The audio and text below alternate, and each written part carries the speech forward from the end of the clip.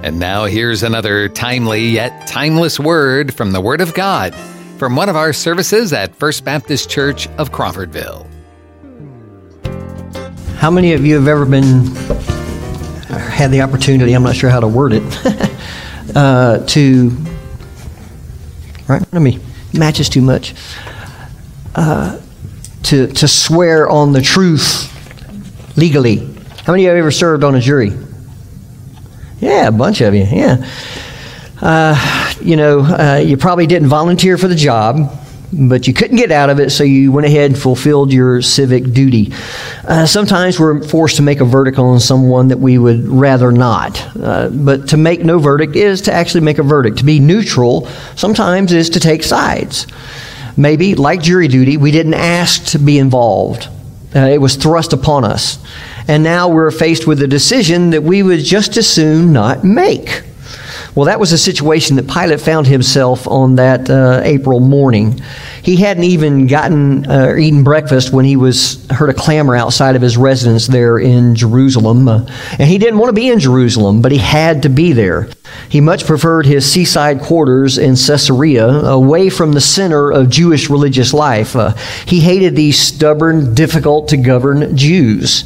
He didn't appreciate their religion. Why couldn't they be more tolerant and open-minded like the Romans? But he was there. He had to be there, governor of Judah. He couldn't afford to stay away from Jerusalem because Passover was coming, when thousands of extra Jews would flood the city, and he simply had to maintain law and order. And grumbling to his wife, perhaps, he got out of bed and went to see what these pesky Jews wanted of him at this hour. And he found out that they had a prisoner that they wanted him to judge right then and there. And Pilate didn't want to be bothered, and he told them to judge him according to their own laws. Now, the problem was they wanted Jesus put to death, and Roman law would not allow the Jews to inflict capital punishment. And so, without warning that morning, Pilate was tasked with making a verdict on Jesus.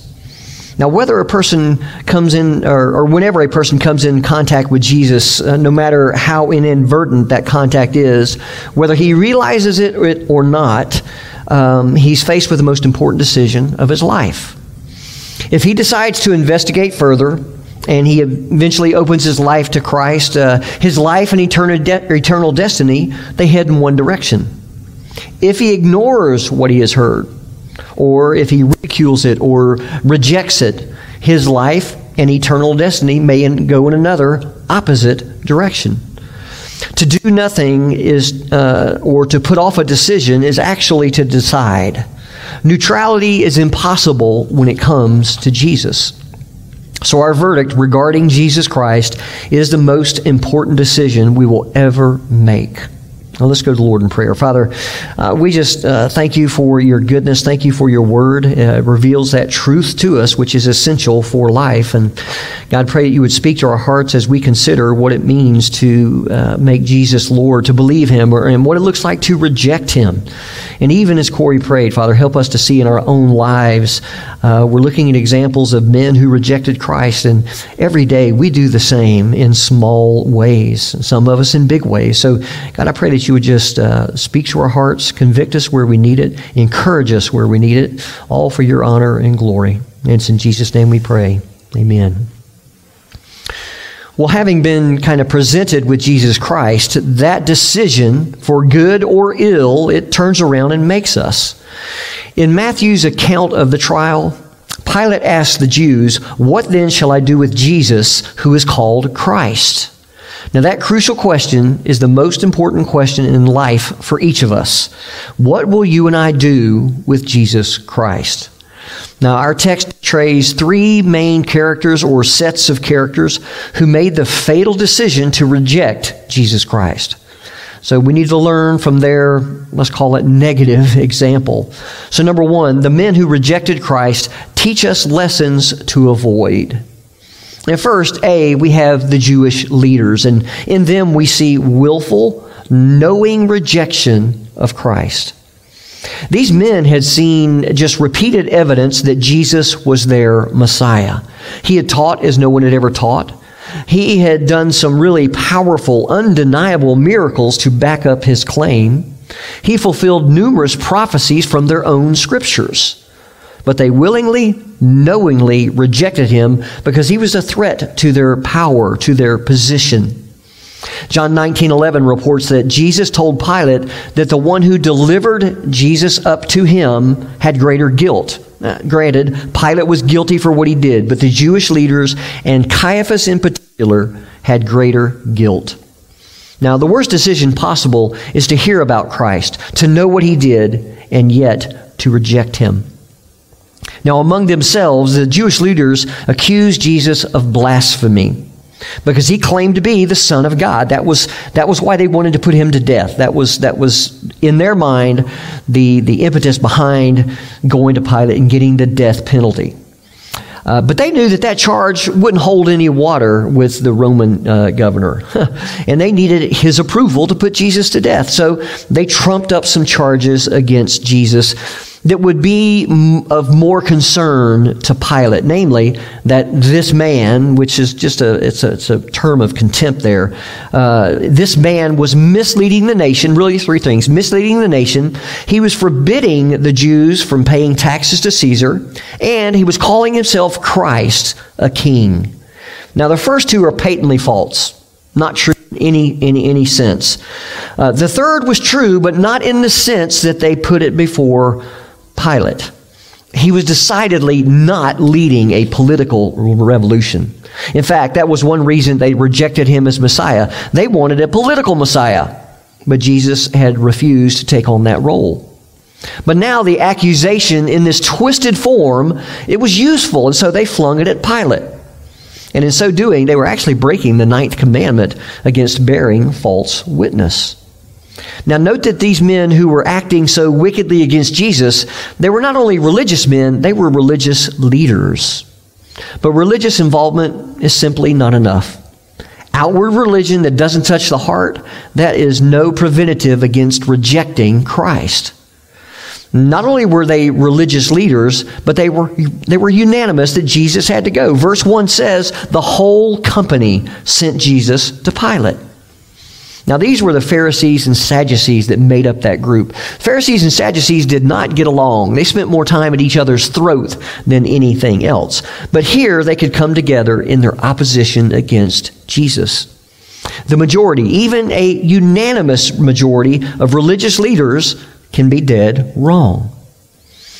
Well, not only did they agree, they agreed passionately. They brought accusations against Jesus to Pilate. But when he said that he found no guilt in him, they kept on insisting that Jesus was guilty. And then when Pilate sent Jesus to Herod, they followed along and vehemently accused him before Herod. But even though they felt so passionately against Jesus, they were passionately wrong. In their fury, they could take a strand of evidence here and a strand there and twist them into just outright falsehoods against Jesus. You see, their strong feelings, their passion had clouded their clear thinking. They were bound and determined to do one thing, and that was to get rid of Jesus. Why were these men so strongly opposed to Christ? It wasn't that they suddenly became patriotic towards Rome and felt that Jesus was a threat to Roman sovereignty. That seems to be what they're presenting to Pilate. And Pilate could see that that was not true. Mark 15:10 tells us that Pilate knew that the chief priests had delivered up Jesus because of envy. Now that Greek word envy, it refers to being jealous of another person's success with the evil intent of bringing him down. The fact is, Jesus was a threat to the Jewish leaders' power and prestige. He confronted their sin. Do you remember he upset their tables in the temple and threatened that profitable religious business that they had going on? He convicted them of their selfishness and their rebellion against God. Now, even today, the main reason that people knowingly, willingly reject Jesus Christ is that they don't want to give up their sin. They resent Jesus confronting their comfortable way of life. They like running their own lives, and they don't want to yield to Jesus as Lord. And so, like these religious leaders, they're vehement in their hatred toward Jesus as Lord and Christ. They'll do anything to get him out of their lives. They'll even invent and believe in lies. Well, second, B is Pilate.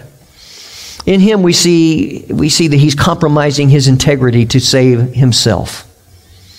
Pilate governed Judea for Rome from AD 26 to 36, a 10 or 11 year reign there. He was a politician in the worst sense of the word. His aim in life was to promote himself. He was always concerned with acting in ways that would be advantageous to his own position, to his own image. He didn't like the Jews, and they didn't like him, and for good reason. Early in his rule, he had angered them by sending in soldiers into Jerusalem with military banners, standards, bearing emblems that the Jews thought were idolatrous. And when they resisted, he threatened to kill them. You know what they did? They laid down and bared their necks as if, okay, go ahead, kill us. Pilate either had to yield or risk open rebellion, which he couldn't afford. So he gave in, and he lost face in the deal. Another time, he outraged the Jews by taking some of their money from the temple treasury, to finance an aqueduct. Now, they rioted, and many Jews were killed. And that resulted in Pilate receiving just a severe scathing a rebuke from Rome.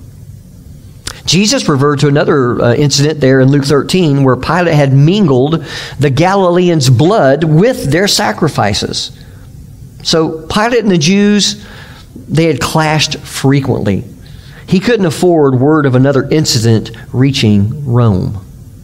Now, although he hated the Jews and he knew that they were accusing Jesus strictly out of envy, he had to placate them. He had to make them happy to save his own neck, even if it meant the death of an innocent man. Now, Luke abbreviates the exchange between Pilate and Jesus. Doesn't say much. A longer version is found in John 18. Here in Luke, he reports Pilate asking, "Are you the king of the Jews?" Now, in Greek, the "you" is emphatic. Okay, and so the sense may be an incredulous, somewhat sarcastic question. You remember, Jesus had already been beat in the face. He'd been spit upon. He didn't exactly look kingly, if you know what I mean. So Pilate may have been saying, "So this is what the king of the Jews looks like, is it?" Well, after examining Jesus, Pilate went out to the Jewish leaders and he gave his verdict. "I find no guilt in this man." Pilate didn't see Jesus as a political threat to Rome's rule. Now, at this point, he should have dismissed the Jews, given Jesus a military escort to get him out of the city safely, and then the case would have been over. But the Jews kept insisting that Jesus stirred up the people, teaching all over Judea, starting from Galilee, which was in the north, even as far as this place. So all the way from Galilee down to Jerusalem, he had been stirring up the people. And when Pilate heard the word Galilee, he was like, "Doing!" The lights went off. And he said, he inquired, "Is he Galilean?" When he found out he was, he says, "Okay, I know what I'll do. I'm going to send him to Herod." He falls under Herod's jurisdiction. And since Herod was also in town for the Passover, Pilate could send Jesus to Herod just to get rid of the case. Now, that's an old political maneuver called passing the buck.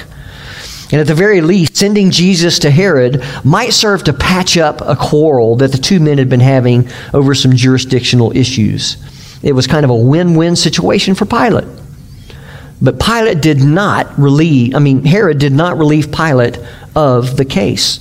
He actually made fun of Jesus, but he implicitly did not see Jesus as guilty of the charges, or he wouldn't have sent him back to Pilate. Now, when they brought Jesus back from Pilate, Pilate was forced to deal with the angry demand of the Jews. And you know the outcome. And we're going to look at Pilate further here in a couple weeks, Lord willing. But for now, note that he was a man who, under pressure, was willing to compromise what he knew to be right to save his own skin, even if it meant the death of an innocent man. 3 times he told the Jews, "I find no guilt in this man." But in spite of this, he finally caved into the pressure and granted the Jews' demand to crucify Jesus because he wanted to save his own career, to save his own position. In so doing, he incurred the guilt of crucifying the Son of God. Now, simply put, Pilate put himself ahead of Jesus. Now, that mistake, that had eternally horrible consequences, and it still does today. There are many today who make that same mistake. They come into contact with Jesus. They sense that he is right, that he speaks the truth. But they also know that if they follow him, it's going to cost them. If they always tell the truth and are honest about financial matters, they might not get that promotion. I mean, let's face it, everybody knows you just can't make it in the business world if you don't cut a few corners. And if they took a bold stand for Christ, others might think they were weird and not like them. So they yield to pressure. They compromise what they know inwardly to be right and true. Well, third, C, we have Herod. And in him we see just curious interest without any repentance. Now, only Luke includes the story of Jesus being shuttled off to Herod Antipas.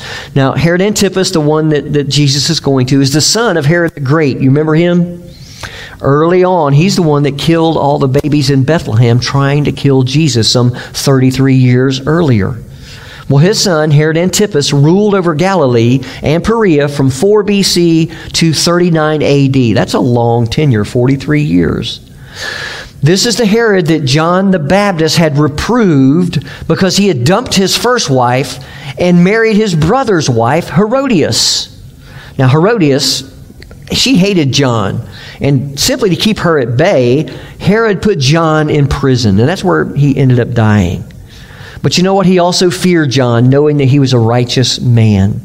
He often listened to John talk about spiritual matters. And then came that fateful day when Herod got drunk at his own birthday party and rashly promised the daughter of Herodias up to half of his kingdom because he enjoyed her sensual dancing. Well, she asked for John's head on a platter. And Herod reluctantly complied so as not to lose face before his dinner guests.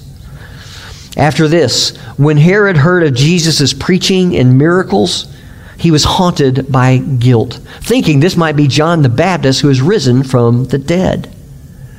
Now, Jesus called Herod a fox, referring to his just crafty cowardice. Herod had wanted to see Jesus for a long time because he was hoping to see some sign performed by him. And now finally he got that chance. From his conversations with John, Herod knew the right questions to ask. He kind of found theology fascinating, and he wanted to hear what this famous teacher would say to his intelligent questions.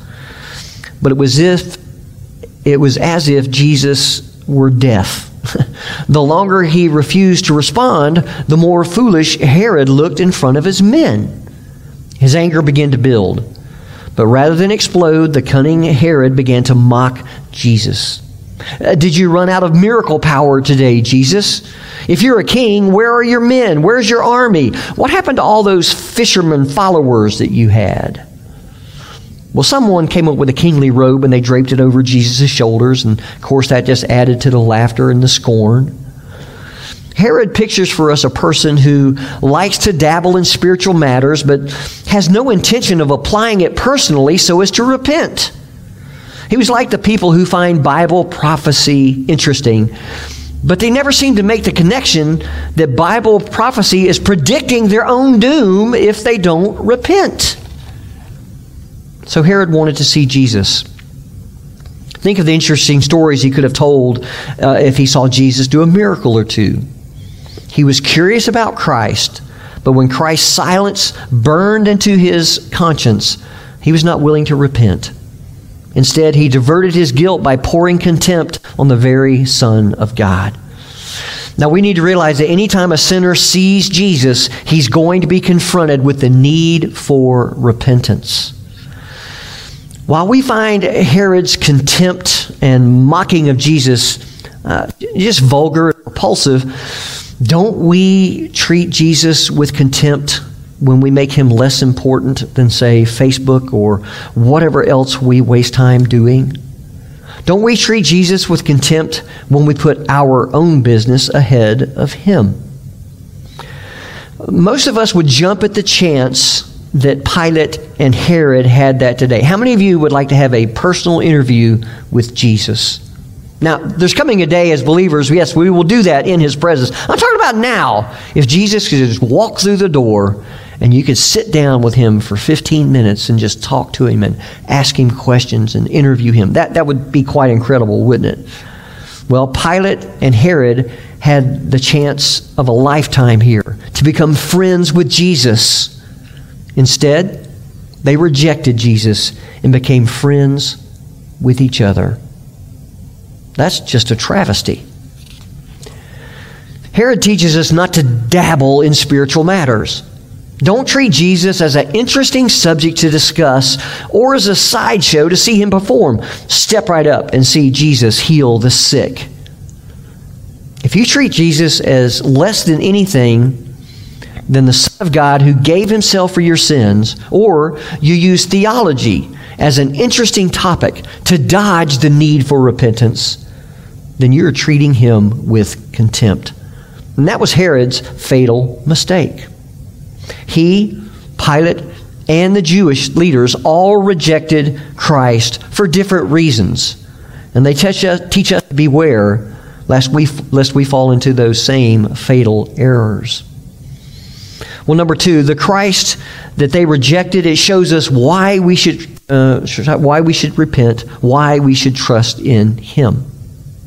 I want you to note three things. A, Jesus was innocent of any wrongdoing. 3 times Pilate proclaimed the innocence of Jesus. The mistreatment of Jesus at the hands of sinners, that fulfilled prophecies that Jesus made concerning himself. It also fulfilled many Old Testament prophecies about the Messiah as the suffering servant. Jesus is that spotless Lamb of God, the only sacrifice for our sins. Isaiah 53:6 puts it this way: all of us like sheep have gone astray. Each of us has turned to his own way. But the Lord has caused the iniquity of us all to fall on him. Then verse 9 says, yet he did no violence, nor was there any deceit in his mouth. Jesus was innocent. B, Jesus laid aside his rights in obedience to God. Jesus, as the Son of God, had the right to speak the word, and all of these Jewish leaders would have fallen dead on the spot. And when Pilate told Jesus that he had authority to release him or crucify him, do you remember what Jesus said back to him? He said, you would have no authority over me unless it had been given you from above. If Jesus had selfishly clung to his rights, we would not be saved. His voluntary offering of himself as the sacrifice for our sins, that should make us trust him and turn from all our sins out of love for him. We'll see Jesus bore faithful witness by his words and by his silent dignity. It's amazing what silence can do. When Pilate asked Jesus if he was the king of the Jews, Jesus couldn't say no and be truthful. Neither could he say an unqualified yes, because he was not the king in the way that the Jews had accused him to Pilate. So he replied, you say that I am. Now, Luke doesn't record the further exchange between Jesus and Pilate, but John tells us how Jesus bore witness of the truth. And do you remember Pilate's response to that truth? What is truth? Jesus didn't respond at all to Herod's questions because he knew that Herod was not open to repentance. Now, here's a hard lesson. When Jesus is silent towards you, you're in deep trouble. Jesus always responds to the seeking heart, but the Lord scoffs in silence at the scoffers. Now today, whether you were ready or not, you have had some kind of encounter with Jesus Christ. Perhaps like Pilate, you didn't even plan on it. You just thought it'd be a good day to go to church, right? Maybe it's part of your normal routine. That's fine. But Jesus stands before you. He confronts you with your need to repent of your sins. It's not enough to pronounce Jesus not guilty and then go on with your life. That's what Pilate tried to do first. You must come to grips with who he is. Do you remember who Jesus said he is? He says, I am the way, the truth, and the life. No man comes to the Father but through me. Well, as the risen Lord, exalted to the right hand of the power of God, he also is the coming King who will judge all who reject him. And here's the simple truth. You cannot dodge him. You may think you're dodging him here on this earth, but there's coming a day when you will stand before him face to face. Now, what is your verdict on Jesus? Is it guilty? Then you're seriously wrong. Or do you say not guilty? Well, you're right, but that may not be enough either. The only correct verdict for you on Jesus Christ is for you to turn from all of your sin, to trust him as your Savior, and to follow him as your Lord. And that's it. Let's pray. Father, again, thank you for your goodness. Thank you for the reality of these religious leaders and Pilate and Herod who all rejected your Son, Jesus Christ. And we understand that was part of your plan from the get-go, from eternity past. But still, Father, we face similar things today in our own lives, even as believers, where we want to set aside you. We want to set aside your Son, Jesus Christ. God, forgive us. Heal our hearts, draw us close to you. And again, if there's anybody here that doesn't know you as Lord and Savior, pray that you would make it clear to them their need of Christ. Help them to see him for who he really is. And we ask it in Jesus' name. Amen. If you're a believer this morning and you're sitting out there and you have never trusted Jesus Christ as your Savior, you've never asked God to forgive you of your sins, you need to do that first and foremost. Do not reject Jesus Christ. He is the way, the truth, and the life. Now, you may not know exactly what that means, and if that's the case, I want to talk to you. We'll go to Scripture, and I'll show you what the Bible says about being born again, about coming to faith in Jesus Christ. If there's something stirring inside of you, don't run from it. Run to it. All right? Come and talk to me about it. If you're a believer, I know that this really is an evangelistic type message, but I hope that in the religious leaders, in Pilate, in Herod, we get some vision of ourselves and see, yeah, sometimes I'm like that. Right? Just, when we come to know Christ as our Lord and Savior, the first time, it'd be great if all the sin in our life was done with, but it's not. We all struggle. So I hope as a believer that you see yourself in these three different groups, these three different people who reject Christ. In what ways are you rejecting Christ, even as a believer? That's what God's working on in your life. He doesn't want you to reject Christ in any way. He wants to have full reign, full lordship over your life. But that's between you and God. You listen to him, and you do accordingly. Be obedient. Jesus was obedient. If Jesus would have had his way, what was his way in the Garden of Gethsemane? If there be any way, let this cup pass from me. In other words, I don't want to go through this. And he says, but not as I will, but as you will. He laid down what he wanted in obedience to the Father. Guess what? We need to lay down what we want to be obedient to the Father. Thank you for joining us for this podcast from First Baptist Church of Crawfordville. You can find more information and follow us on Facebook or visit our website, crawfordvillefbc.com.